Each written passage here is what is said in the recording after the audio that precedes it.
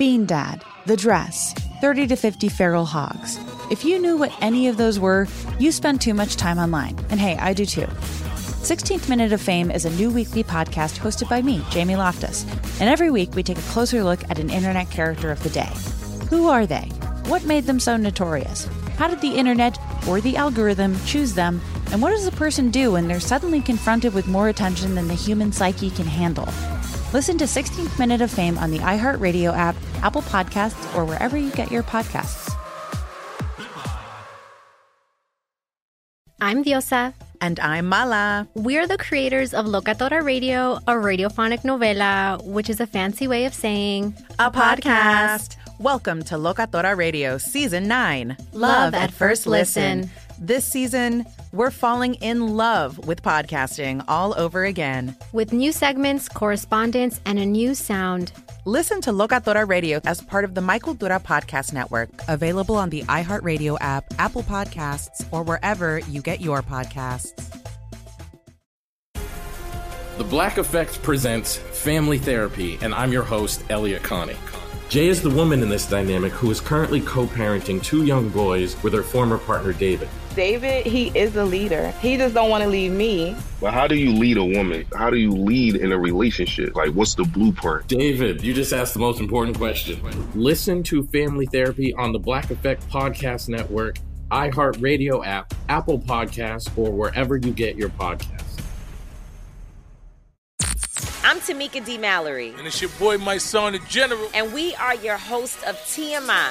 And catch us every Wednesday on the Black Effect Network, breaking down social and civil rights issues, pop culture, and politics in hopes of pushing our culture forward to make the world a better place for generations to come. Listen to TMI on the Black Effect Podcast Network, iHeartRadio app, Apple Podcasts, or wherever you get your podcasts. That's right. Hi, America podcast. Robert Evans. That's you. Behind the Bastards. Yeah, we're coming in. Ooh, this one's been rough. There's been a lot of disasters behind the start of this episode. Behind the Bastards podcast, where we talk about the worst people in all of history. First off, I got the time wrong. Our guest today, we're doing a reverse Bastards, where someone reads me a story about a terrible person. It's another coup. We have a lot of coups. We're like, Guatemala, most of Latin America throughout like the 60s to present day, actually. We're a lot like all that. And my coup guest today is our friend Christopher from Worst Year Ever. You know him on Twitter as Ice Must Be Destroyed Guy. Yeah. How's it going, Christopher? It's going pretty good. I have successfully come out in charge of this warlord struggle. Yeah. I've successfully taken control of Beijing. I will hold it for about 2 hours, which is about the average time that people hold Beijing in this period. Very excited. Well, you've given us a little bit of a hint about the episode for today. I want to start this by noting that you are in Chicago, which I thought meant you were in the Eastern Standard Time, because I assume everything east of Arizona exists in the same time zone unless it's Texas. And that is apparently not the case. No, which for some I'm reason, furious Chicago about. and Texas are the same time zone, which makes I'm absolutely no sense. Livid. I mean, I think I haven't spent much time in southern Illinois, but I think if you broke off a bunch of southern Illinois, grew up there for a little while. Yeah, I mean they're not like that different. I just want to let the listeners know that as we were testing our levels for this recording, I went, "Whose airplane is there? Is there an airplane flying over somebody's house right now?" And it was just Robert's foot massager that he thought he could use while we recorded this podcast. And it was worth a shot, Sophie. It was worth a try. Look, it's impressive, horrifying. It wouldn't be the first time. I keep doing things that create odd noises. Like a couple of weeks ago, we had an episode where there was like a clinking sound the whole episode, and people kept being, "What is it?" And it was a moon clip of 44 plus P ammunition for my gigantic revolver that I was playing with as a desk toy. I removed that, and then I got the foot machine. So it's just a disaster over here at all times. You're a professional, but I'm a professional. This is literally the only thing I do for money now. Today you are not our host. You are our guest. Today I'm not. So Christopher, you want to tell us what we're talking about? Want to get started here? Mm-hmm. Yeah, Robert. I want to ask you something. How do you feel about warlords? Oh, I'm very pro. I hope to be one someday. The healthcare seems to be shit, but you usually don't live long enough for that to really matter. I already own a Mauser C96, which a lot of my favorite warlords were during the Chinese civil wars, and that was a popular gun there. So I feel like I'm already halfway to being a proper warlord. Yeah, it seems like a good time. I don't really know any downsides to being a warlord. Well, sometimes you get assassinated by the Japanese. Yes, which seems to be the biggest one. I'm already very worried about that. So yeah, it's a constant problem in the field.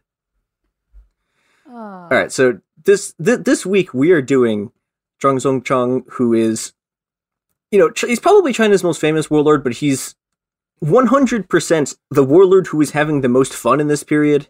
Oh hell yeah, that's the guy I like. Then yeah. Yeah, he's having a ball. You got to make history work for you, Yeah. What was that name again? Zhang Zongcheng. Zhang Zongcheng. Okay. Zhang. Yeah. Okay. Just call him Zhang. We'll work from there. And I'm pretty good on Zhang. Okay. Yeah. I can do this. We can do this. Yeah. All right. He's also known as the dog meat warlord. Which, okay. I don't know. I don't know if I like that part with 3 dogs in the room with me right now, but yeah. Okay. So we will get to this, but it's not. He doesn't eat dogs. This is entirely unrelated to the consumption of dogs, which is again pretty incredible considering that he's called the dog meat warlord. Yeah. But, I was assuming dog meat general. Some eating dog meat probably played into that. Not from the eating dog meat.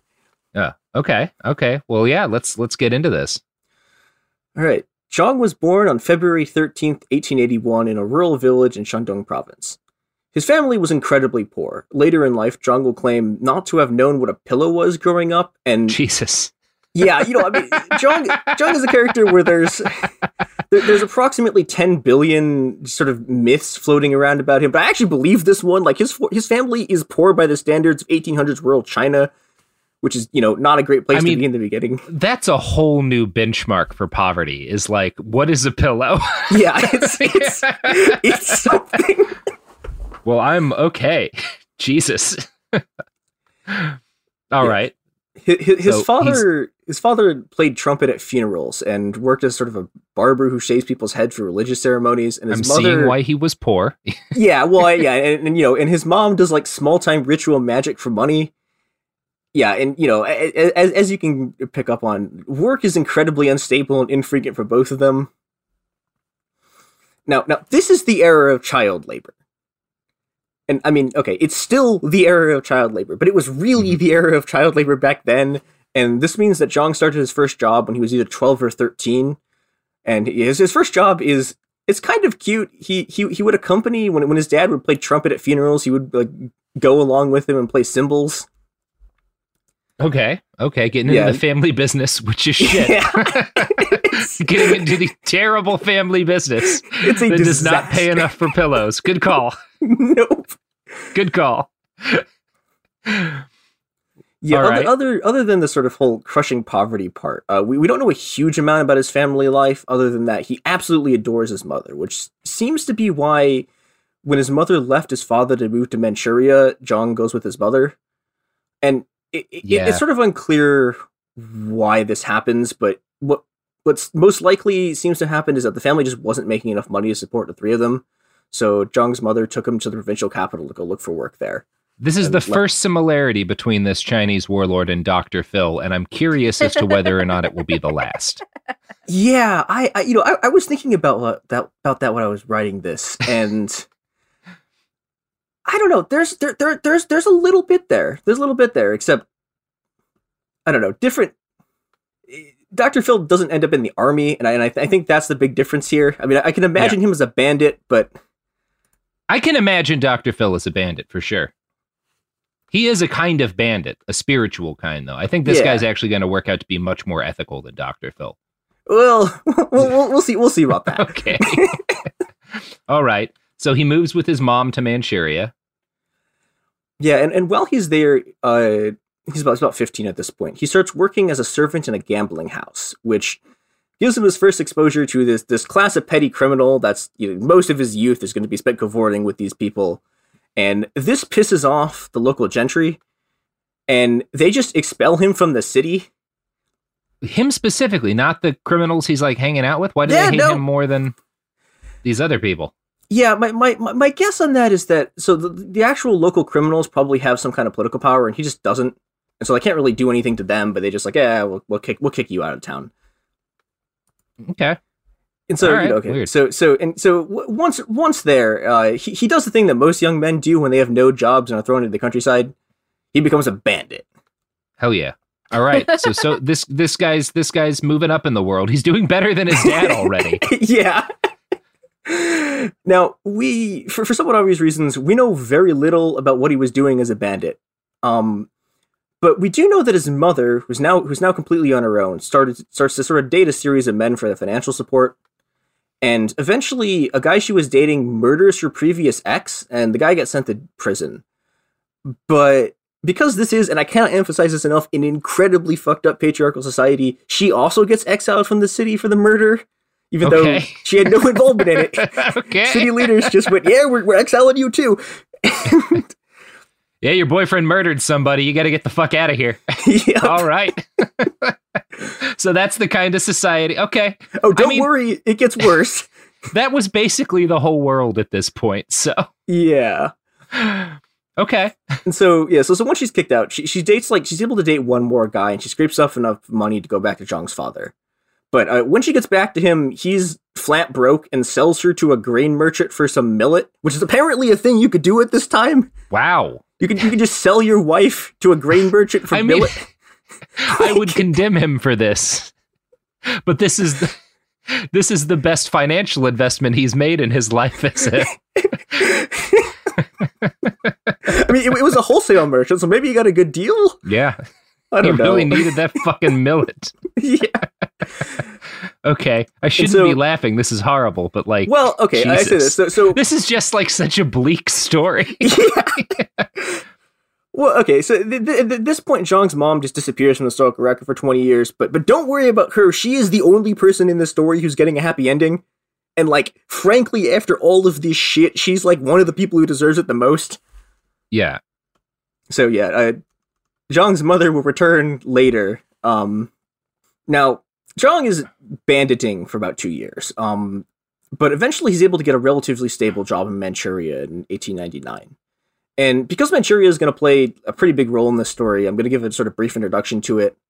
Manchuria is, geographically, it's in the very far northeast part of China. It's kind of it's China's version of New England, except imagine if instead of bordering Canada, it bordered, Russia, Korea, and was 5 minutes away from Japan. Mm-hmm. So, and when being in the middle of China, Korea, Russia, and Japan means that just basically every empire is constantly fighting for control over it. And this also means that all of the empires wind up putting just an enormous amount of capital into Manchuria's sort of manufacturing belts and railway systems. And Zhang's never able to get one of the really highly paid stable jobs in Manchuria's arsenal, which is one of the largest sort of weapons manufacturers in China. But what he is able to get is a job on the Chinese Eastern Railway. Okay. Now the Chinese Eastern Railway is a Russian concession. It's one of the concessions that the Qing dynasty has been giving out to the various empires that it loses wars to in the sort of 19th and 20th centuries. And the way these things work is that okay, so when you give a concession to a country, you get if you're say Britain, you get a chunk of land and you just control that that part of China. It's just under your control. You get your own. You can impose your own legal system. They have their own police force, and Germany does this too to one of their port cities. Yeah, and this happens all over the country. I mean, there's a really big and famous French concession that's just a third of Shanghai. This is all going to become important later when the sort of just absolutely horrific treatment of Chinese workers in these concessions boils over into just full scale conflict. But for right now, the most important thing about Zhang's job on the concession is that it gives him his first real contact with Russia. Mm. Okay. Now, for all sort of lack of education, and it's really questionable whether Zhang really ever got more than 2 years of schooling. he's extremely good at learning languages. Okay. And he like almost immediately is able to learn Russian and is able to very quickly leverage this job once the sort of railway work dries up to become a chief foreman at a gold mine in Siberia, which was basically because he was the only Chinese worker who could speak Russian. And the Russians trusted him enough to give him a gun, which would turn out to be great for Zhang and an absolute fiasco for literally every other human being in China. But it goes great for him.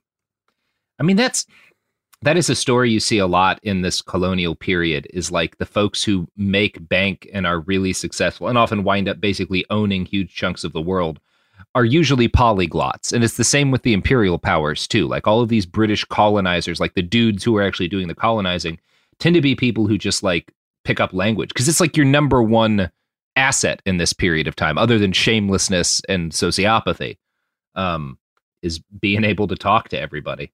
That makes sense. Yeah, and it's really like if you're a Chinese worker in this period, this is like one of this or being a really good bandit are basically like the only two real ways you could even sort of work yourself up in the world. And Zhang does pretty well for himself here. One day he's working at this mining camp, and the camp gets attacked by a bear. And okay, I don't know if you know about this, Robert. I'm just psyched that a bear attack is coming into this story. This has everything that I want in a story so far. So please, all right. I don't know if you know this, Robert. Bears, they're really big. Yeah, they're pretty sizable. Yeah, they're extremely strong, and their mass means that unless you have a very, very large gun, you're not going to bring it down with one shot. Yeah, I have a bear gun, and it weighs like 4.5 pounds. It's a handgun. Yeah. What? Just continue. You might need to shoot a bear, Sophie. Do you want me to not be able to shoot a bear if a bear attacks? Christopher. Bears can tip over 700-pound steel, like, dumpsters. It's not even that much effort for them. They can My just knock Prius them is over. only like 700 pounds, Sophie. I'm still scarred from the guy who's running in the recall election in California who's been using a bear as a prop in his ads. So I'm triggered. That's all I'm saying. Okay, so this bear comes into camp. Yeah. And Zhang, okay, he has this incredibly dinky 1800s rifle, and he just easily kills this bear. So he's got to have like calmly nailed it through the heart or the eye or something. Yeah, I couldn't find a description of it, which is sort of wild. I mean, it's probably, if it's a mid-1800s gun, I'm certain like the best it could be is probably something like a Dryce needle gun, which is kind of an early pre-cartridge bolt-action rifle. If it is a cartridge rifle, I mean, if it is a cartridge rifle, the good news is that it's probably a fairly large round because most of it was usually like some kind of like 30-06 or somewhere in that ballpark. But I'm going to guess the fact that this is the late 1800s in China means that he's not using, like, there's a decent chance it's a black powder. Anyway, yeah, that's a heck of a thing to be able to do with the kind of weapon he probably was packing. Yeah, and this, this has a fairly predictable reaction to everyone else there, and he just immediately gets this, like, cult following among the workers because he just, murdered this bear, like, extremely easily. And, this is sort of a point where you start to see the things that are going to make him a really good soldier. Because he's remarkably calm under pressure. He's an incredibly good shot. And he's also incredibly charismatic, which is important for a guy who is, and estimates vary here, this dude is somewhere between 6'6" and 7 feet tall. Holy shit. Yeah, he's tall as fuck. Like he's tall. He's that tall growing up impoverished in rural China in the 1800s, which is wild. Yeah, it's unbelievable. That's huge for people who grow up in the United States with access to all of the protein they could possibly want. That is, oh God. Yeah, he's just an absolute monster. And yeah, like at this point, like it's kind of hard not to be sympathetic to him. I mean, this is, he's shooting bears. He's a giant. He's a bear shooting giant bandit polyglot. He's pretty rad. Yeah, he loves his mom. Like, it's great. Yeah. And, because this is Behind the Bastards, this is where everything immediately starts to go to shit. Oh, okay. Hell yeah. Let's do it. Yeah, this is like the moment where Saddam is robbing is threatening his high school principal at gunpoint before Saddam turns bad. This is the part where you're like, tell me something bad. Yep. Let's go.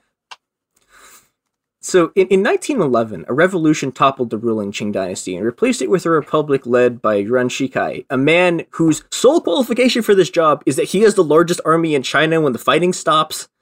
I mean, what other qualifications would there be for this job?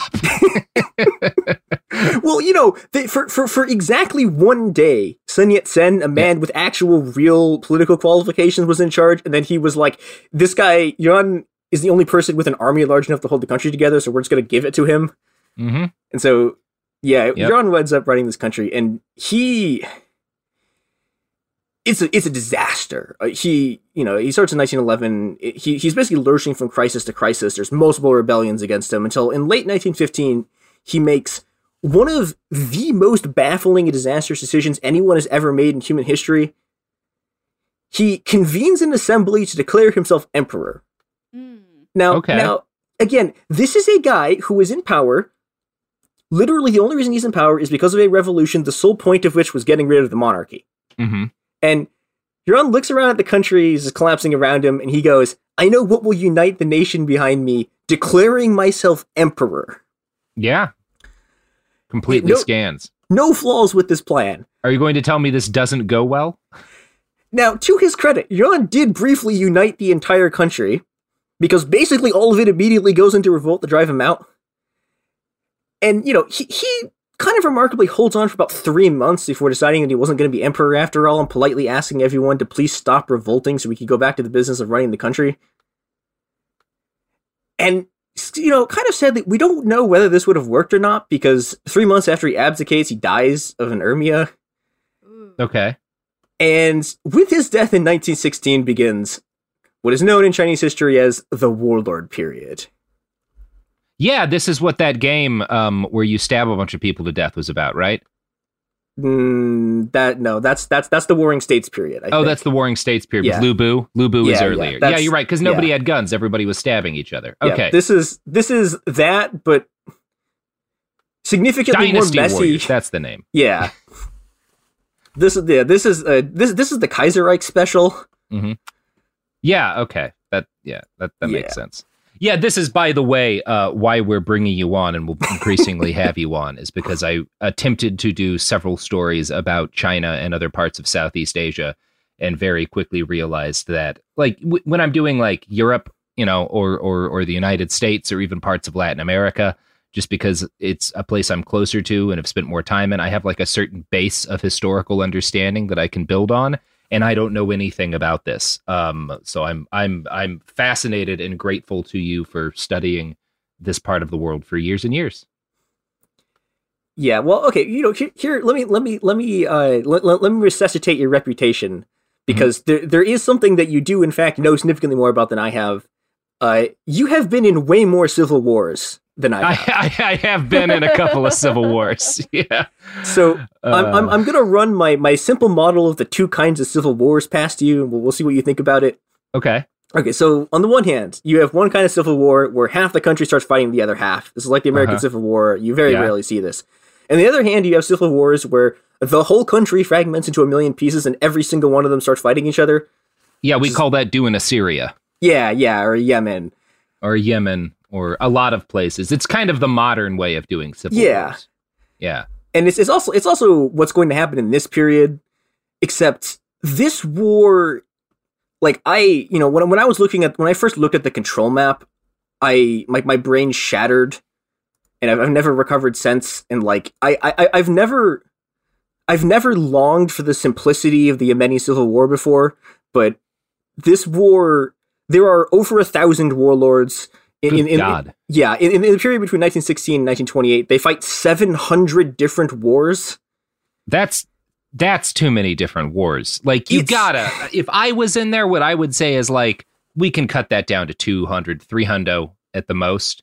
Like, I feel like I could have helped, like, consolidate the wars. What they needed was a consultant, a guy to be like, look, you guys are fighting the same war that these guys are fighting. Let's bundle that into one big war, and then we got less wars to deal with. My pitch. That's my pitch to China 150 years ago. Great. I mean, look, I'm all for it because it makes the history. It would have made the history like incomprehensibly easier. Like there are 20 pages of this script that's just me trying to explain two different factions taking and losing control of Beijing that have been they're just not here anymore because this is maybe the messiest conflict I've ever encountered, and we're about to dive into it.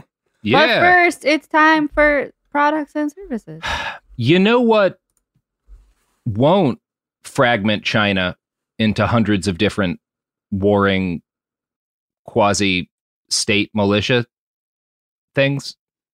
These ads? Question mark? They will not. I feel confident saying none of the people who advertise on our show have the kind of like flex to destroy the Chinese state and launch a new civil war. Fair enough. Yeah. I don't think the dick pill guys have that much weight to throw around.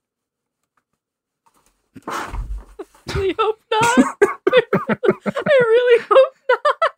Oh God. Oh God. Okay. Ads. The evidence keeps pouring in. At this point, the facts are undeniable. It's an open and shut case. Monopoly Go is the most fun you can have in a mobile game. Millions of people pass Go every day because this game is always bringing something new to the table. Countless crazy tournaments you can join with your friends as partners or teams. Constantly changing challenges like money sprees or treasure hunts that keep it fresh with new wild mini-games. Timed events offering bonuses like massive multipliers or rent frenzies to help you get huge rewards. And there's so many rewards to discover. Rare stickers you can trade with friends to complete albums, delightful emojis to taunt people with when you raid their riches, unique playing pieces, and so much more. The verdict is in with Monopoly Go. There's something new to discover every time you play. So don't miss out. Go download it now for free on the App Store and Google Play.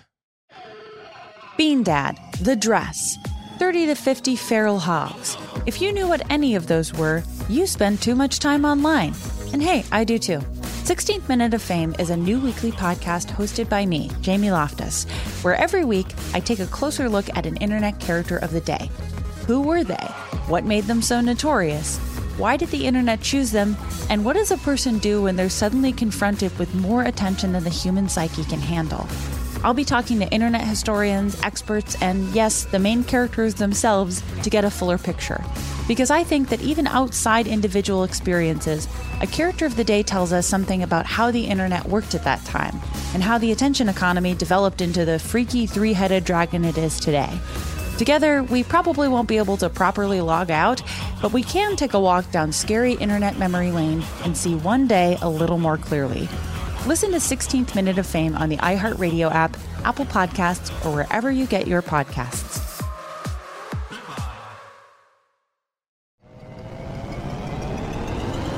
Hello, acclaimed comics writer and notorious Scott Summers hater, Rosie Knight. Well, hello, Emmy-winning podcaster and totally unbiased Targaryen royal supporter, Jason Concepcion. Rosie, somehow the X-Ray Vision podcast has returned. It feels so good. It does. And like always, we'll be here every week covering the wide world of TV, movies, comics, and geek culture. That's right. We'll be talking about Batman, heroes of that stature, and of course, we'll be inviting our friends in the industry to come geek out with us and share stories. We'll hear from TV writers, from actors, comics creators, pop culture critics, and more. Nothing is off the table because geek culture is pop culture, and we can't wait to share our love of it all with you every single week. Listen to X-Ray Vision on the iHeartRadio app, Apple Podcasts, or wherever you get your podcasts. This is Neil Strauss, host of the Tenderfoot TV True Crime Podcast, To Live and Die in LA. I'm here to tell you about the new podcast I've been undercover investigating for the last year and a half. It's called To Die For. Here's a clip. All these girls were sent out into the world and they were told, try to meet important men, try to attach yourself to important men. The voice you're hearing is a Russian model agent telling me about spies sent out to seduce men with political power. The war in Ukraine is also being fought by all these girls that are all over important cities. For the first time, a military-trained seduction spy reveals how the Russian government turned sex and love into a deadly weapon. If you want to kill your target, it's easy. You just seduce him, take him somewhere, start having sex, and then he's very vulnerable, so you can kill him easily. To Die For is available now. Listen for free on the iHeartRadio app, Apple Podcasts, or wherever you get your podcasts.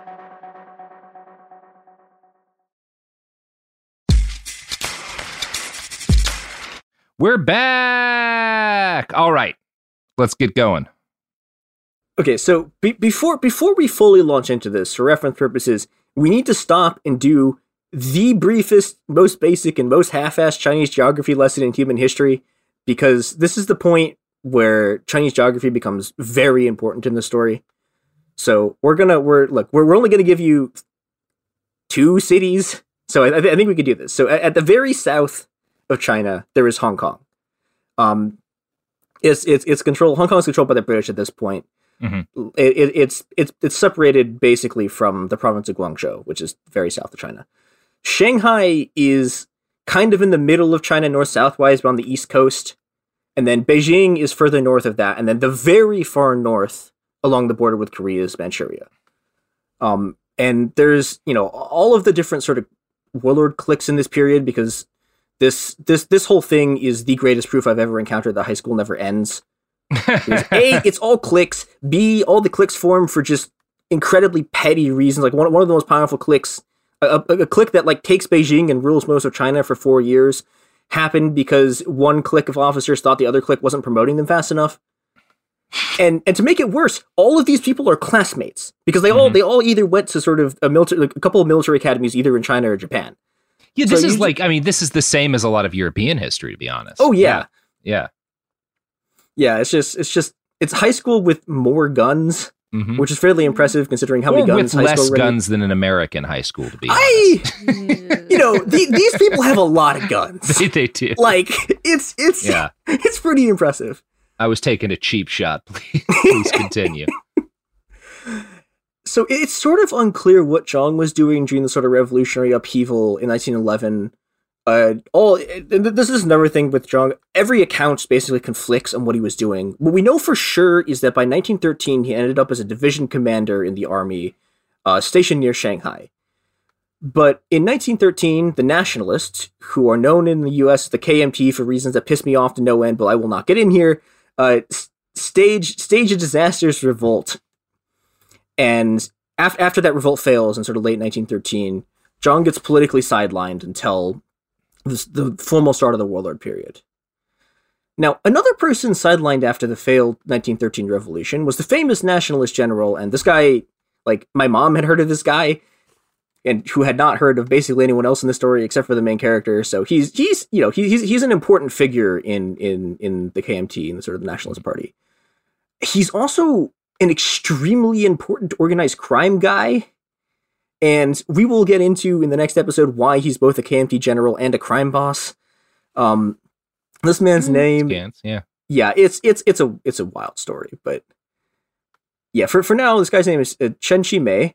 When the nationalist revolt fails, Chen does something that I think Bastards Pod listeners would recognize immediately. He flees to the early 1900s China's version of Mexico, which is Japan. Hell yeah.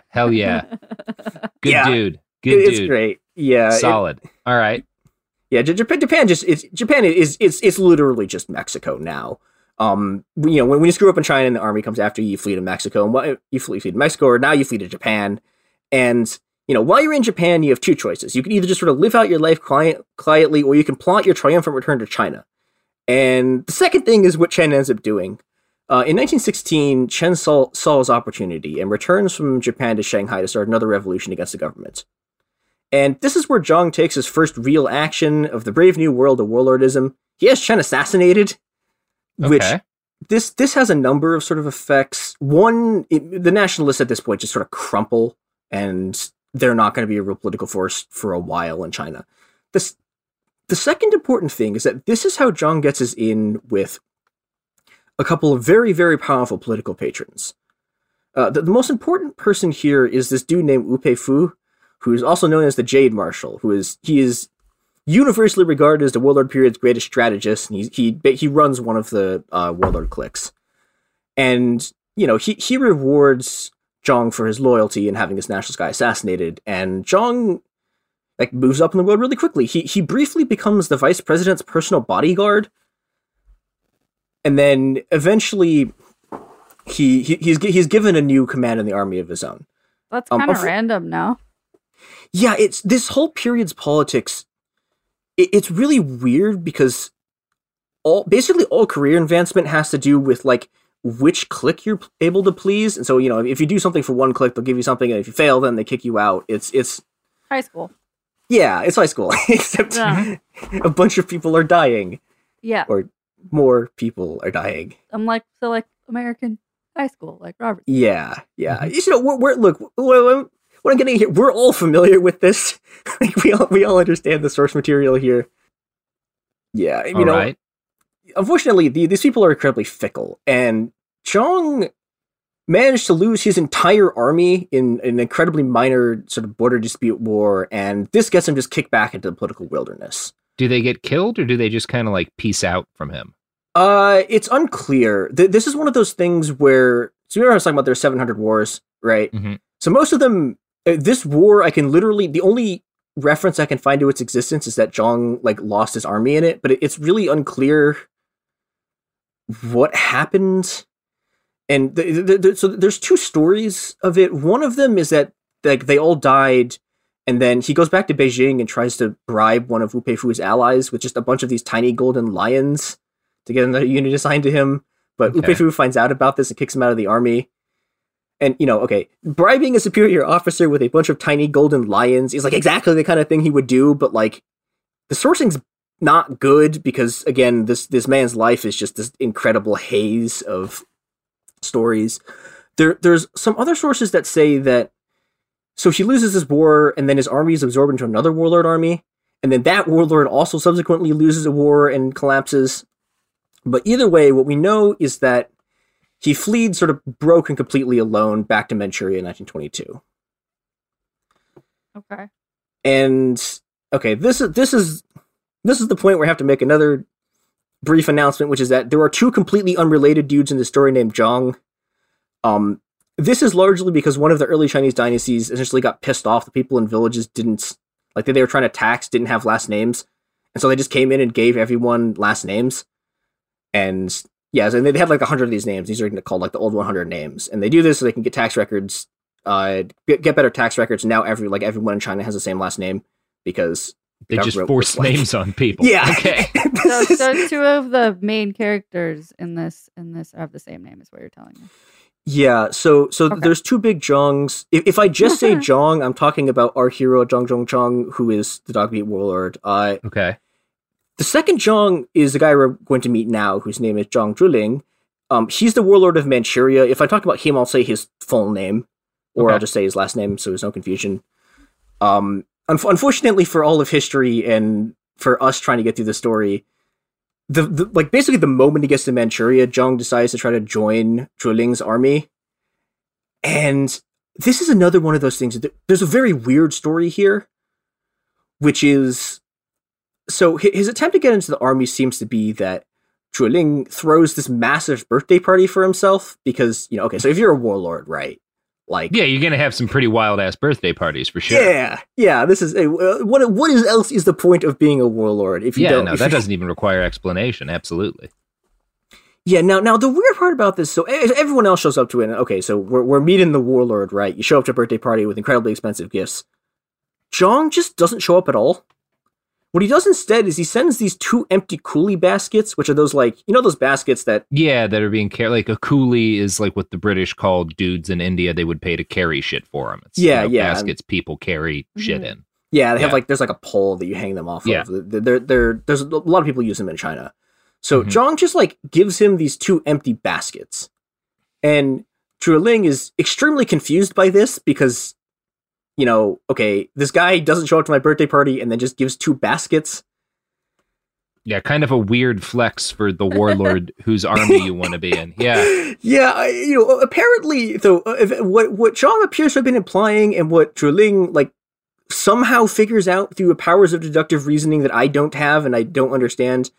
But apparently what Zhang is saying is that the baskets are empty to represent that he would shoulder any burden that Zhuling would give him. Which is weird, but this actually works.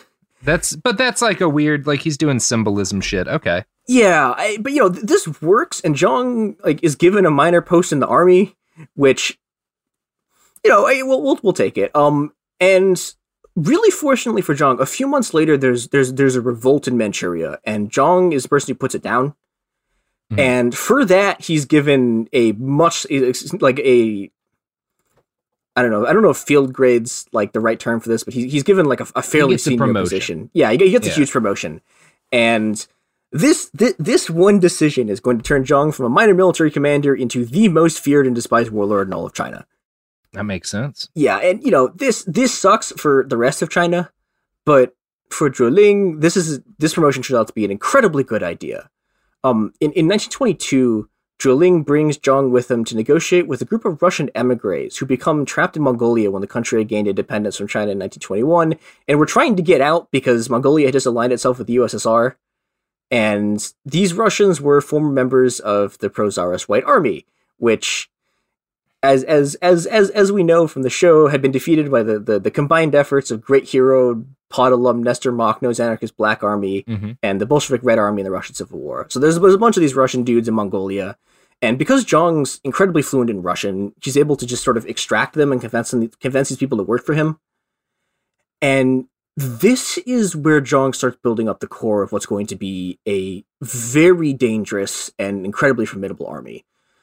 He gains about 3,000 Russian infantrymen who are they're well trained, but they're just sort of infantrymen.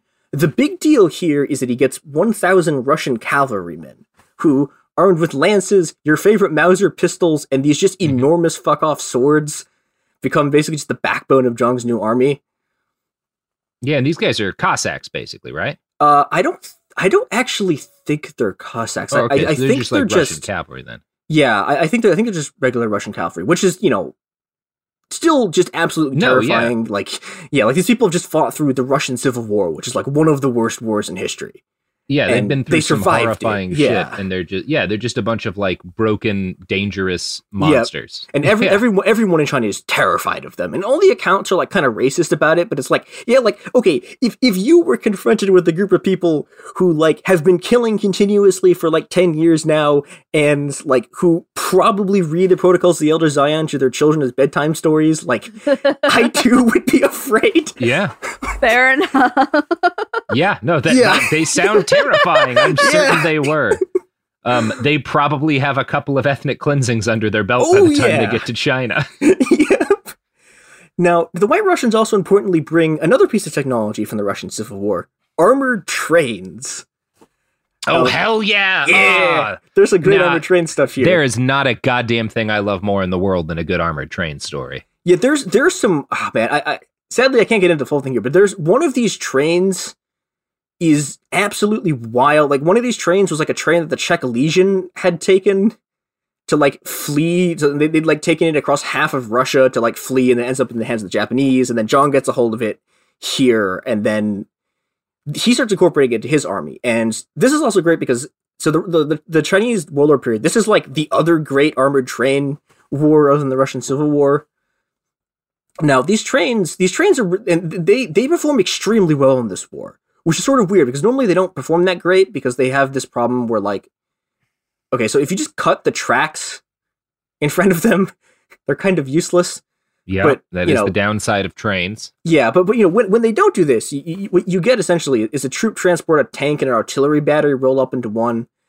And this, combined with the Russian cavalry, makes Zhang's army incredibly fast. And this speed gives them just a really deadly edge against the sort of slower and worse trained warlord armies that are going to sort of serve Zhang well in the upcoming war. Now, okay, we've talked about the Red Russian cavalry, we've talked about the armored trains, so I think it's time we introduce Zhang's third secret weapon, the baby squads. Okay, all right. I'm excited to hear about this. Yeah, so the baby squads are Zhang's special army of child soldiers who are commanded by his son, who is also a child. Now, when we say child, are we talking garrison child, or are we talking child-ass child, so the estimates vary on this. They seem to have been in their early teens. Okay, so, 14, 15? Well, 11. They go okay. Yeah, it's but it's interesting. Child. Yeah, I mean, some of them are child. Some of them are like older tweens. Yeah, and what's interesting about them though is so they get their own like incredibly fancy uniforms, and they get trained with these. Zhang has custom-made German rifles that can be handled by children, like imported. Like he breaks a weapons embargo to get these custom-made German rifles that children can use. I mean, you know what I always say: if you're going to arm children, you gotta go with German guns. Nobody knows arming small children and sending them into war like the Germans. That's just historical fact. Yeah, you have historical experience combined with quality craftsmanship. I mean, they just got through a war where they participated in a battle called the Slaughter of the Innocents because they sent so many children off to die. They're the right people to go to for child rifles, is what I'm saying. Yeah, it's a good choice, and so interestingly. So, as best I can tell, the baby squad is sort of just like a pet project that Zhang gives to his like teenage son. But they're, by all accounts, they're extremely well paid and well fed, which makes them one of like 3 units in Zhang's entire army that is like paid on time and fed.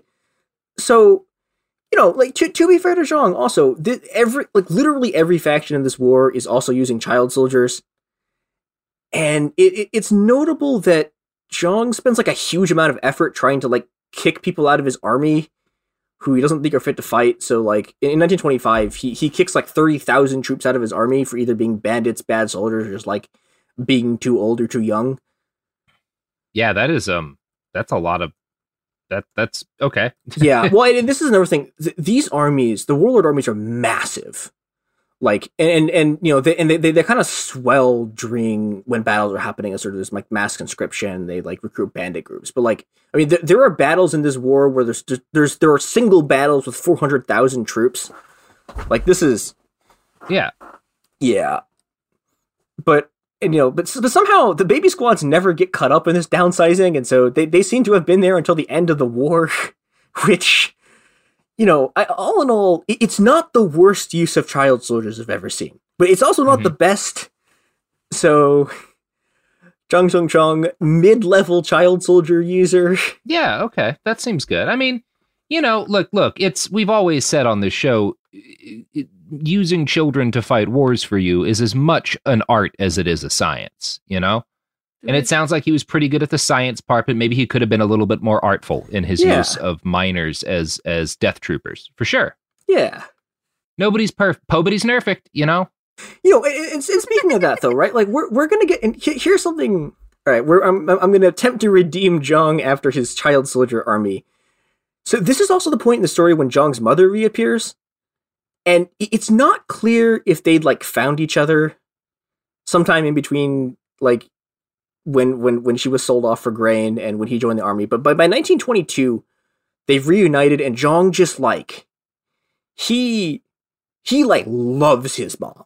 Like they literally travel everywhere together. Like every time he goes out to the field, she's on the train. He just like lavishes her with gifts and meals and attention, and and she lives out the rest of her life in luxury. So good for her. She deserves it. It's take care of your mama for sure. Yeah, it's just kind of a shame how her son turned out? Question mark. I mean, look, you don't make a happy mom omelet without breaking a couple of other people's children eggs. Yeah. Yeah. And really, what are other people's children but fodder for the baby squads? Well, I mean, the benefit of using children as your soldiers is that it's very easy to make more children. Yeah. People have been doing it for forever. Yeah, it's like cutting down trees when they're young. Yeah, you just plant more trees. Yeah, that's why we have so many trees. Yeah. So in 1924, a war starts between Wu Peifu and his clique, which is based out of Beijing, and Zhang Zhiling's clique, which is based out of Manchuria. And this begins a massive series of set piece battles on what is the greatest set piece on Earth, the Great Wall of China. And this whole war is fought along, like this is the famous part of the Great Wall. Like this is the part you've all seen pictures of. It's the part that was built by the Ming Dynasty to keep the Manchus contained in Manchuria.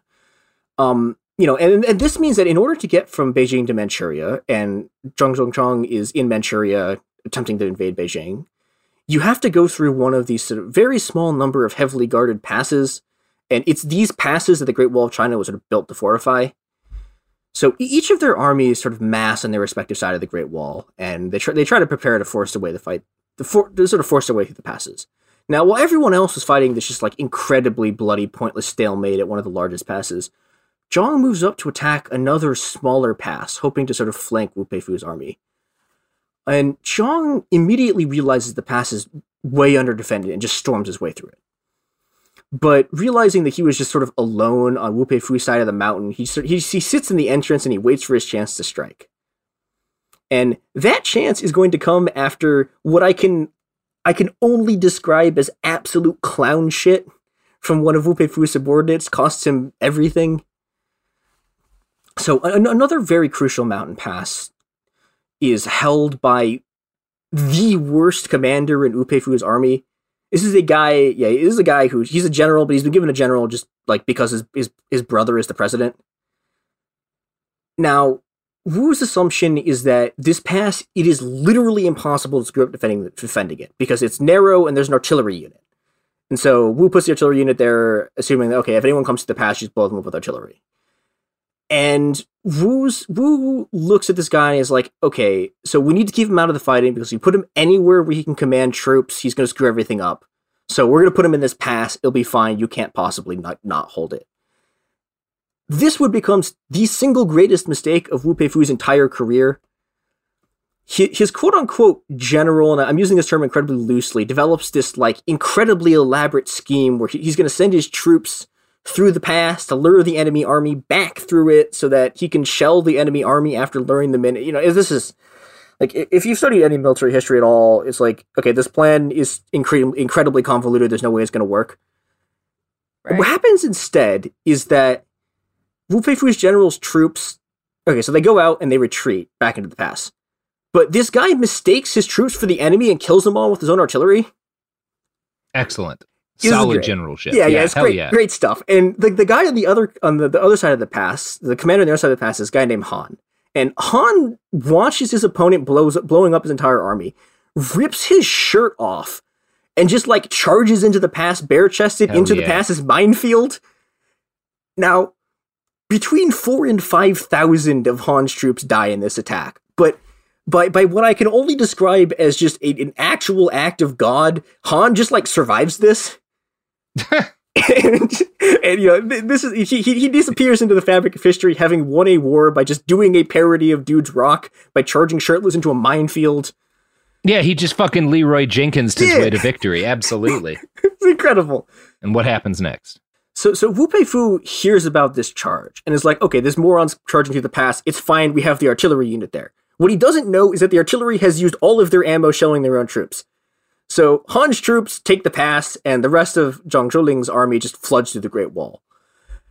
And it's at this moment where Wu Peifu is betrayed by one of his subordinates and everything falls apart. And so Wu Peifu makes one last desperate attempt to sort of like regroup. And for a very brief moment, it looks like this is going to work. But unfortunately for him, Zhang Zhongcheng sees his chance. He's been sitting on the other side of this pass for the whole battle. And he sees his chance, and he launches an attack that splits Wu Peifu's remaining army in half, and with just a single attack ends Wu Peifu's career. Okay. So this is what you would think would happen in a normal war when you lose your entire army, all of your territory, and all of your political support collapses. However, welcome to the Warlord period, where the rules are made up, the points don't matter, and Wu Peifu somehow, after literally losing everything, will be back in part 2. God, this whole war. I mean, hell yeah. Why not? It's great. I don't believe in this cancel culture bullshit. So look, if I feel like as a warlord, you're not really getting good until you've lost 2 or 3 armies, right? Yeah. You gotta it's like riding a bike, right? You're gonna fall a couple of times, you're gonna lose a couple of armies, you're gonna get tens of thousands of people killed. Like, that's just, there's no avoiding it. Yeah, and the product of this is that if you look at the full history of this period, like it's basically a comic book plot. Like, there are dozens of characters who lose everything and then reappear and lose everything because just no one ever dies until you see a body, and even then, like, yeah, it's like a Marvel movie. Yeah. It's incredible. Except it's somehow less coherent.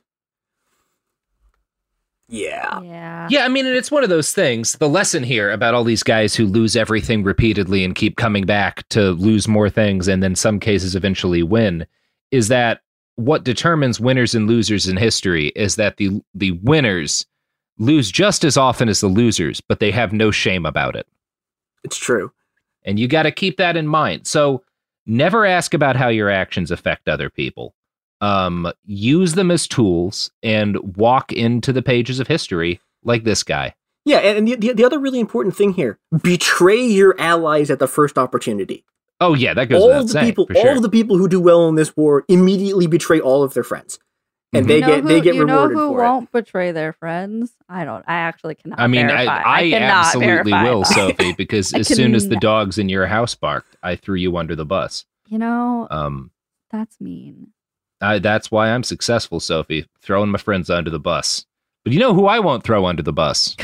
The products and services that support this podcast until they stop supporting this podcast, at which point they're dead to me. The evidence keeps pouring in. At this point, the facts are undeniable. It's an open and shut case. Monopoly Go is the most fun you can have in a mobile game. Millions of people pass Go every day because this game is always bringing something new to the table. Countless crazy tournaments you can join with your friends as partners or teams. Constantly changing challenges like money sprees or treasure hunts that keep it fresh with new wild mini-games. Timed events offering bonuses like massive multipliers or rent frenzies to help you get huge rewards.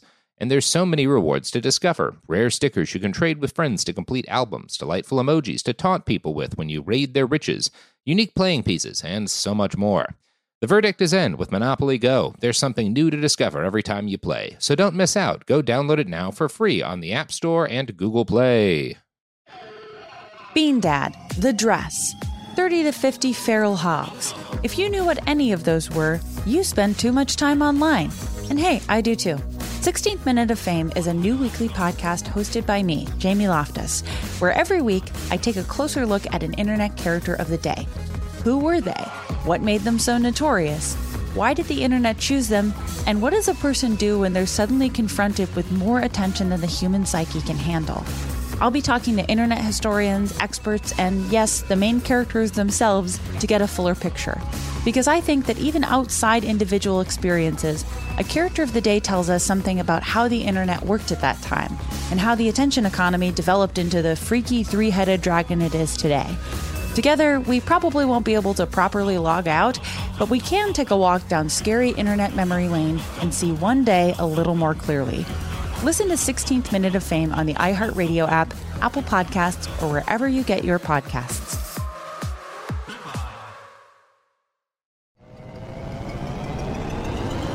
Hello, acclaimed comics writer and notorious Scott Summers hater, Rosie Knight. Well, hello, Emmy-winning podcaster and totally unbiased Targaryen royal supporter, Jason Concepcion. Rosie, somehow the X-Ray Vision podcast has returned. It feels so good. It does. And like always, we'll be here every week covering the wide world of TV, movies, comics, and geek culture. That's right. We'll be talking about Batman, heroes of that stature, and of course, we'll be inviting our friends in the industry to come geek out with us and share stories. We'll hear from TV writers, from actors, comics creators, pop culture critics, and more. Nothing is off the table because geek culture is pop culture, and we can't wait to share our love of it all with you every single week. Listen to X-Ray Vision on the iHeartRadio app, Apple Podcasts, or wherever you get your podcasts. This is Neil Strauss, host of the Tenderfoot TV True Crime Podcast, To Live and Die in LA. I'm here to tell you about the new podcast I've been undercover investigating for the last year and a half. It's called To Die For. Here's a clip. All these girls were sent out into the world and they were told, try to meet important men, try to attach yourself to important men. The voice you're hearing is a Russian model agent telling me about spies sent out to seduce men with political power. The war in Ukraine is also being fought by all these girls that are all over important cities. For the first time, a military-trained seduction spy reveals how the Russian government turned sex and love into a deadly weapon. If you want to kill your target, it's easy. You just seduce him, take him somewhere, start having sex, and then he's very vulnerable, so you can kill him easily. To Die For is available now. Listen for free on the iHeartRadio app, Apple Podcasts, or wherever you get your podcasts.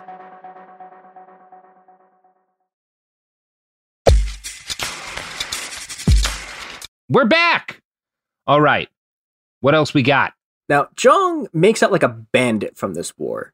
Mm-hmm. So in late he is a bandit. Oh yeah, I mean he is now the supreme bandit, which is really what being a warlord is. You know, he tries to take Shanghai in sort of late 1924, but another warlord gets there first, and they do this really awkward dance where both of them occupy parts of the city, and everyone in Shanghai is like, "Oh God, they're going to fight a battle here. Please go fight somewhere else. Don't destroy our precious city." And so eventually, like, this winds up involving a bunch of foreign governments, and there's this huge set of negotiations. And eventually, the two warlords work out an agreement where they're both going to pull out of the city. Now, the other warlord abides by the agreement and pulls his army out. Zhang just doesn't leave. He just stays there and occupies the city. And, you know, so several months into 1925, he finally gets an order to leave Shanghai. But he's only sort of convinced to leave the city after he's given full control of his home province of Shandong, as well as the really, frankly, delightful title that we should bring back, Bandit Extermination Commander. Hell yeah. I like it. Yeah, he gets that for like a couple other provinces. And it's in this moment, as he sort of takes Shanghai and is given control of his home province of Shandong, that he really becomes the dog meat general. Now, Zhang was never, like, the best dude, even before he was given absolute power over an entire province and an enormous fuck-off army. I mean, you know, to repurpose the old anti-Nixon song, power corrupts, we know that by heart, but you have to admit Zhang had a head start. And all right. Just the moment he takes real power, he goes wild.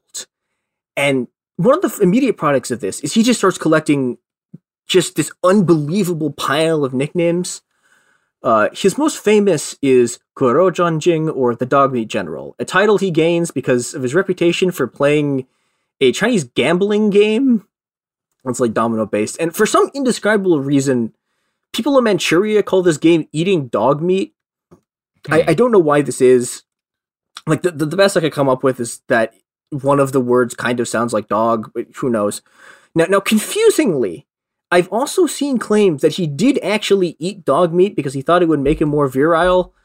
But good dogs do fuck a lot, for sure. Yeah, but, you know, the sourcing on this is not great, and it has no relation to why he's called the Dog Meat General. So I just want to make it clear, he's called the Dog Meat General because this dude, he spends so much time gambling. Like, half the descriptions of him that you read are just, like, from some diplomat or from, like, some high society person who just ran into him at a gambling den. Now, I'm just going to read out his list of the rest of his nicknames because, like, Lord almighty, this dude has more nicknames than any other person I've ever heard of. Okay, his nicknames: the Tiger, Big Tongue, Blue Sky, the Dragon, the Red-Bearded Bandit. Big Tongue. We gotta. Yeah. We have to take a second here. Why Big Tongue? Half of these I have no idea. Okay. Like it's really weird. He just every source has like a different thing of nicknames. Yeah, we'll explain some of them. He has the Dragon. I think the Dragon is because he has this, like, the I don't know. He has some sort of complicated relationship to the Dragon Emperor who's a mythological figure we're going to get to in a little bit. He's called Start that list again. The Tiger, Big Tongue, Blue Sky, the Dragon, the Red-Bearded Bandits, the Monster, the Lanky General, the 3 Doesn't Knows Warlord, 72 Cannon Zhang, the General with 3 long legs, Old 86, and the Long-Legged General. Yeah, okay, we're gonna get to that part in a second. But so his second most famous it sounds nickname, like he fucks from those nicknames. Yeah. It sounds like he fucks. Yeah, Okay, we'll do this. Okay, so Old 86.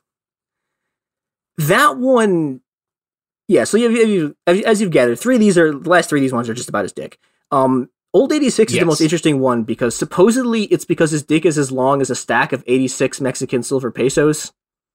That's amazing. Now, because that just brings up so many questions. Because we're again in China, so why is the peso anyone's go-to for the size of this guy's dick? So Mexican silver pesos have long been used in hard currency in China, dating back to the 1500s, when the Ming's insatiable demand for silver formed the base of the Ming currency system. That results in them importing a huge amount of the silver that's removed from Spanish-controlled mines in Latin America. So yeah, Ming Dynasty. They do great things for quality of life, are also kind of responsible for all the genocides in Latin America. Not great. Yeah, well. Yeah. I mean... To be fair, they didn't know where it was coming from, but... Yeah, they just needed to measure people's dicks. Yeah. And, so as sort of various currencies collapsed in the Warlord period, people keep using Mexican silver, like pesos, as coins that are just worth their weight in silver. I'm still working through in my head wow, the boss has a huge dick. Hey, get some of that silver. I want to figure out exactly how this dick shakes out in pesos. So one of my friends who has experience with Mexican coins from this period calculated that 86 pesos stacked on top of each other means that this dude's dick is 8.8 inches long. Okay, that's believable. Yeah. Yeah, and this is the kind of thing that like you'd expect. Okay, this is like the kind of myth making you'd expect to get from Warlords, but like stunningly, this like seems to be true. Yeah, I mean 8.6 inches. If he was like, yeah, he's got like a 15 inch dick, I'd be like, okay, well this sounds like some Rasputin nonsense. But 8.6 is like, yeah, it's a pretty good sized dick, but that's not like, we're not talking outside of the realm of possibility here, especially for a dude as big as this guy. Like 8.6 inches for a near 7 feet is just kind of like, yeah, that sounds about right. Yeah, and he, as you guessed, this dude just fucks all the time. I had gathered that from his nicknames. I'm pretty sure the tongue one is about fucking too. Yeah, I think so. There's another one that's like famous, which is about the 3 doesn't knows general, which is because so his most famous quote is that he doesn't know how many troops he has, he doesn't know how much money he has, and he doesn't know how many women he's having sex with at any given moment. It's just like, it's the most Warlord shit ever. I mean, you're not making being a warlord sound like a bad gig. Yeah, and this seems like as good a time as any to mention that this is the period where Zhang starts traveling around with special train cars for his 42 concubines, the names of which he just didn't know and thus referred to by assigned number. Concubines. Yeah. Yeah. You're a warlord. I don't expect you to know anyone's name. Yeah, so contrary to Zhang, I spent a pretty good amount of time trying to figure out who these women were. Mm-hmm. And there's just that is nice of you. There's just like a really depressing lack of interest in these women's lives, just like across the whole academic literature. What I was able to find out about them was that about half of them are Russians who came with the White Army, and the rest of them are either sort of Chinese, Japanese, or American. But we don't really know how Zhang got his hands on them. Yeah, these are a lot of foreign ladies that he's got. Huh. Yeah, and that's like one of the big things that all of the sort of like media people pick up on is like, wow, he has like white prostitutes, and it's like, okay. Oh yeah, I'm sure that makes the news back in New York. Yeah. Now, it's possible that some of these people had been sex workers in Shanghai, but it's also possible that Zhang's troops, and the White Russians do this literally all the time, just literally like grab them off the street at random, because if this we're starting to get into the downside of the Warlord period, which is that like, yeah, so if you're like a woman in the street of China, someone can just like grab you off the street and you're a concubine now. But and what I think is really depressing about this is like we don't know what the relationship to him was. All of the sources, they don't even agree as to like half of the sources call them concubines and half of them call them wives. And like, we don't know if they're there against their will. We don't know if they're getting paid. We don't know anything about them. And it's extremely frustrating, especially because Zhang appears to have had kids with some of these women, but we don't know what happened to them. We don't know what happened to the women. We don't know what happened to the kids. And, you know, and there's a lot of other very weird stuff here. I saw some evidence that some of the dudes that Jung was sleeping with were men, which implies that, like, he's bi. But again, this is one of those things. I mean, it also, when you're that kind of powerful person, it's almost less about sexuality and more about just, like, power. Like, you just fuck people because they can't not fuck you because you're the warlord. I think that is some of these dudes. Like, it's almost not worth kind of trying to box them into a sexual category. It's kind of like how rape is less about sex than about power for this kind of person who power is everything for. It's just like he just fucks. Yeah, and there's a sort of interesting consequence of this, which is that, like, if you look at, like, Jung's life, he kind of just turns into this just like physical embodiment of structural forces.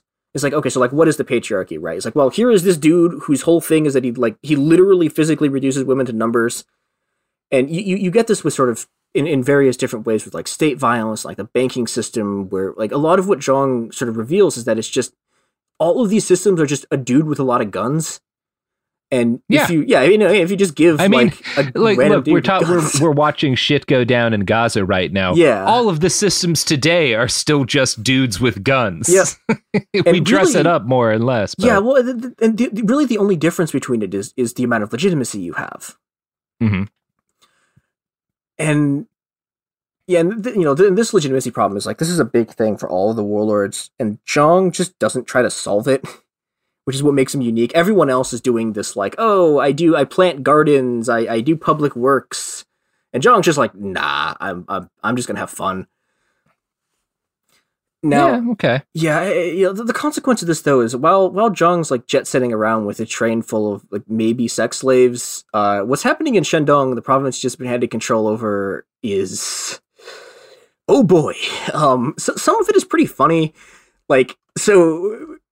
When he leaves his office every day when he's in Shandong, he has, like, all the streets cleared, and then he has a bunch of people, like, sprinkle clean water on the road to prepare it for him to walk on, which is just like, this is some great petty dictator shit. Like, yep.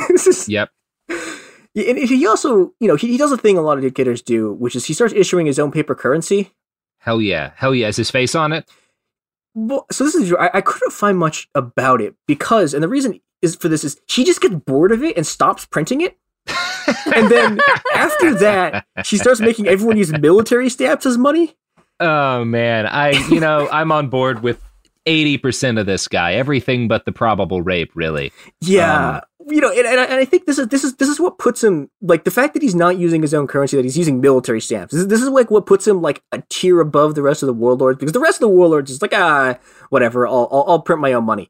But Zhang's like, okay, so these stamps are made in Manchuria, which means I don't have to pay for them. I just get sent them. Mm-hmm. So if I use these stamps as money, I don't have to, like, spend the money to, like, make your own fake paper currency. Hey, look, you don't get an army, lose an army, and then get another army, and then lose another army, and then get another army, unless you're pragmatic. Yeah. And, we can see some examples of this pragmatism. So there's a famous story of, like, at one point a merchant is just like, these are stamps, this is not money.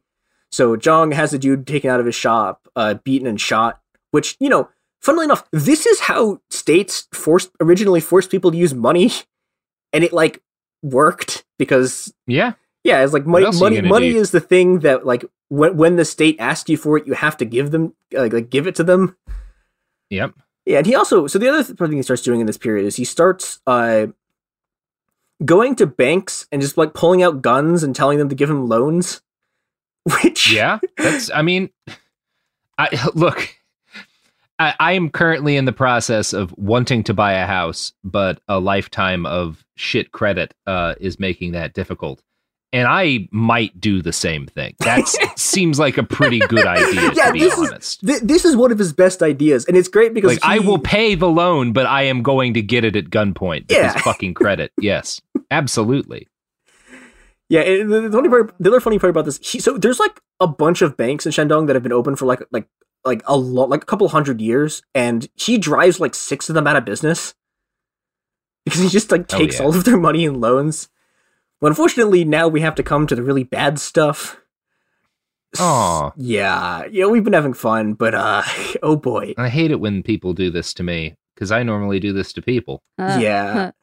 It only took us like 14 pages. Yeah. Mm-hmm. So one of the most famous accounts of what's happening in Shandong from this period comes from a guy named Joseph Stilwell, who, okay, I need to mention at the outset, Stilwell, enormous racist, huge piece of shit. He's a white guy in China in this period. Yeah. But you naturally didn't need to tell me. Yeah, but like naturally, because he's incredibly racist and a piece of shit, he goes on to be an incredibly important American general in World War II who fights in the China and India theater. Mm-hmm. Uh-huh. So that's great. He's like still beloved in the U.S. for reasons. Mm-hmm. But his account, right. his account of it like matches with other stuff I've seen. So I thought I'd start with that. So Stilwell's there. Stilwell's in Shandong in 1927, and what he describes is these huge swaths of the population made homeless by war, huddling together desperately in packed city streets without even a tent to shelter them at night. Bodies began to pile up on the streets, but there was no one to take them away, and the corpses stayed where they fell as famine ravaged the province. Zhang's solution, if it can be called that, to this problem of famine is industrial waste. So one of Manchuria's chief exports in this period were soybean cakes, which is it's basically like it's a bunch of mass of soybean that's been smushed together. And I want to say at the outset, so when I call these cakes, right? These are cakes in the sense that like cakes of uranium are cakes. Mm-hmm. Like they're not food. This is an industrial product. And what you do with them is that you ship them to somewhere else, and then you squeeze the oil out of them, and that oil is used to make like it's used in a number of like important industrial processes. And what it leaves behind is this even worse, like quote unquote cake. It's waste material. People use it as fertilizer. Some use it to feed pigs. And this is what Zhang starts to import from Manchuria and use to feed the refugees. Yeah, dude. Like I need to reiterate this. This is not food. This is an industrial waste product. It's edible in the sense that it will fill your stomach and temporarily stop hunger pangs without actually providing you with nutrition. Well, and it might just poison you because again, like these things are being just taken from a factory, right? Like, this is what's happening to the people that he's trying to help. The people that he's not trying to help. So I think that the best way to sort of understand how brutal his army is in this period is that everywhere his army goes, it starts to change the language of the provinces, because every time they find a new way to murder someone, it gets popular. Like people have to come up with a new term for it. So, for example, one of the things in the beginning of this is there's an expression that becomes popular called "to cut apart to catch the light," which means like taking a skull, splitting it in two, and like exposing the insides of it to the sun. Okay. Yeah, and but the thing is like that you split enough skulls, and it's like okay, whatever. And so the troops get bored. And when they got bored with that, they come up with another one, which is they would split skulls in half, like fully clean in half, and then they'd find a telephone pole that's like connected by a wire to another telephone pole, and they'd hang the skulls on each end of the telephone pole at opposite ends of the wire with their ears like pressed up to the things that looked like they were listening to the telephone. And this becomes so widespread, the phrase "he'd been made to listen to the telephone" becomes like another popular expression in the province. Jesus, that's dark. Yeah. It's, this whole reign of terror became known as the steel sword policy after Zhang's policy of just decapitating his political opponents and splitting their heads with swords. And when I say that one's pretty straightforward. Yeah, but when I say this is his policy, right? I mean, he is literally personally doing this. Like he is the guy holding the sword, chopping people's skulls open. Yeah, he's a man of action. Yeah, and and when you're 6'7" and you have a bunch of really sharp swords, like, yeah, you can look. I mean, skulls. Again, he's making a lot of calls I too would make in his situation. Yeah. And I think you will also appreciate this one as a member of the press. So very early on, when he first takes power, one of the earliest instances of the steel sword policy is there's an editor of a newspaper who like publishes an article criticizing him. And, that's not a good idea. Yeah. So Zhang has the newspaper editor dragged out of his office and shot in the street, and then after that, all the newspapers sort of stop criticizing him. Mm-hmm. Now, I should mention this: what Zhang and his men are doing here is not just random violence. Zhang has the same legitimacy problem that every other warlord does. And his solution to it essentially is to cut the Gordian knot and kill anyone who opposes him in ways so public and so violent that no one would ever dare do it again. Okay. And this has a devastating effect on the population in Shandong. The effects of constant warfare, bandits, droughts, and locusts, combined with the sheer brutality of Zhang's extraction of wealth to leave 4 to 9 million people, like including my family, by the way, who are in this province in the period, on the brink of starvation. Which, luckily, and that part's not rad. You know what I mean? But, you know, it's nice to have a family connection to a story. Yeah, I discovered it in the middle, and like we have some records from that period, and I was like, I'm not going to read these. Like, I'm just not. Yeah, it seems like it would be pretty dark. Yeah.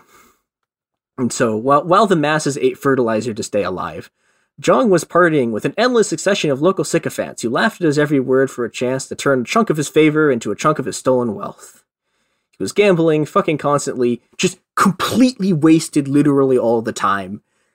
Like driving around with this like personalized Belgian dining set in his personalized train with a bunch of women taken from like who knows where. He's having the absolute time of his life. Yeah. And that's the image I'm going to leave you with today. Zhang Zongcheng living out his wildest dreams. Being a king. Yeah. Mm-hmm. While the people of China died in droves around him. And in part 2, we're going to see what happens when an increasingly out-of-touch ruling class leaves its people to die and murders them in the streets when they protest. Because in part 2, those ordinary people are going to start to fight back. Well, that's your football, Robert. I was off the internet for a while. Look. Well, Chris, this has been a great episode. I'm still more on this guy's side than not because I love me a warlord. And it sounds like he's doing the right thing, right? He's living it up, committing horrible crimes against humanity, drunk off his ass, just being a king about it. So I don't know. I'm excited to see where this guy goes. Yeah. Yep. And do we have any pluggables to plug? Yeah, so I guess I'm CHR3 or the Ice Must Be Destroyed dude on Twitter. Yeah, I have a Substack called The Long 21st Century, which I swear I do occasionally post to it, and then I'm also not a TERF. And yeah. Great. All right. Well, we will be back with more of this guy and more horrible war crimes. I'm gonna guess more horrible war crimes, Chris. Yeah. If anything, they get worse. Yeah. Well, check in for that, and remember, if you're gonna be a warlord, you kind of got to go all the way. Bean Dad, The Dress, 30 to 50 Feral Hogs. If you knew what any of those were, you spend too much time online. And hey, I do too. 16th Minute of Fame is a new weekly podcast hosted by me, Jamie Loftus. And every week we take a closer look at an internet character of the day. Who are they? What made them so notorious? How did the internet or the algorithm choose them? And what does a person do when they're suddenly confronted with more attention than the human psyche can handle? Listen to 16th Minute of Fame on the iHeartRadio app, Apple Podcasts, or wherever you get your podcasts. I'm Tamika D. Mallory. And it's your boy, my son, the General. And we are your hosts of TMI. And catch us every Wednesday on the Black Effect Network, breaking down social and civil rights issues, pop culture, and politics in hopes of pushing our culture forward to make the world a better place for generations to come. Listen to TMI on the Black Effect Podcast Network, iHeartRadio app, Apple Podcasts, or wherever you get your podcasts. That's right. I'm Diosa. And I'm Mala. We are the creators of Locatora Radio, a radiophonic novela, which is a fancy way of saying a podcast. Welcome to Locatora Radio, Season 9. Love at first listen. We're older, we're wiser, and we're podcasting through a new decade of our lives. This season, we're falling in love with podcasting all over again. And getting to the heart of our stories. We're going places we've never gone before, and we're bringing you along with us. With new segments, correspondence, and a brand new sound. Season 9 is kicking off with an intimate interview with Grammy Award-winning singer-songwriter Natalia Lafourcade. What's giving you hope right now? Well, when I see what music does to people, it gives me a lot of hope. If you liked Locatora before, you're going to love Season 9. Subscribe to our show and you'll see why Locatora is your prima's favorite podcast. Listen to Locatora Radio as part of the My Cultura Podcast Network, available on the iHeartRadio app, Apple Podcasts, or wherever you get your podcasts. The Black Effect presents Family Therapy, and I'm your host, Elliot Connie. Jay is the woman in this dynamic who is currently co-parenting 2 young boys with her former partner, David. David, he is a leader. He just don't want to leave me. But how do you lead a woman? How do you lead in a relationship? Like, what's the blueprint? David, you just asked the most important question.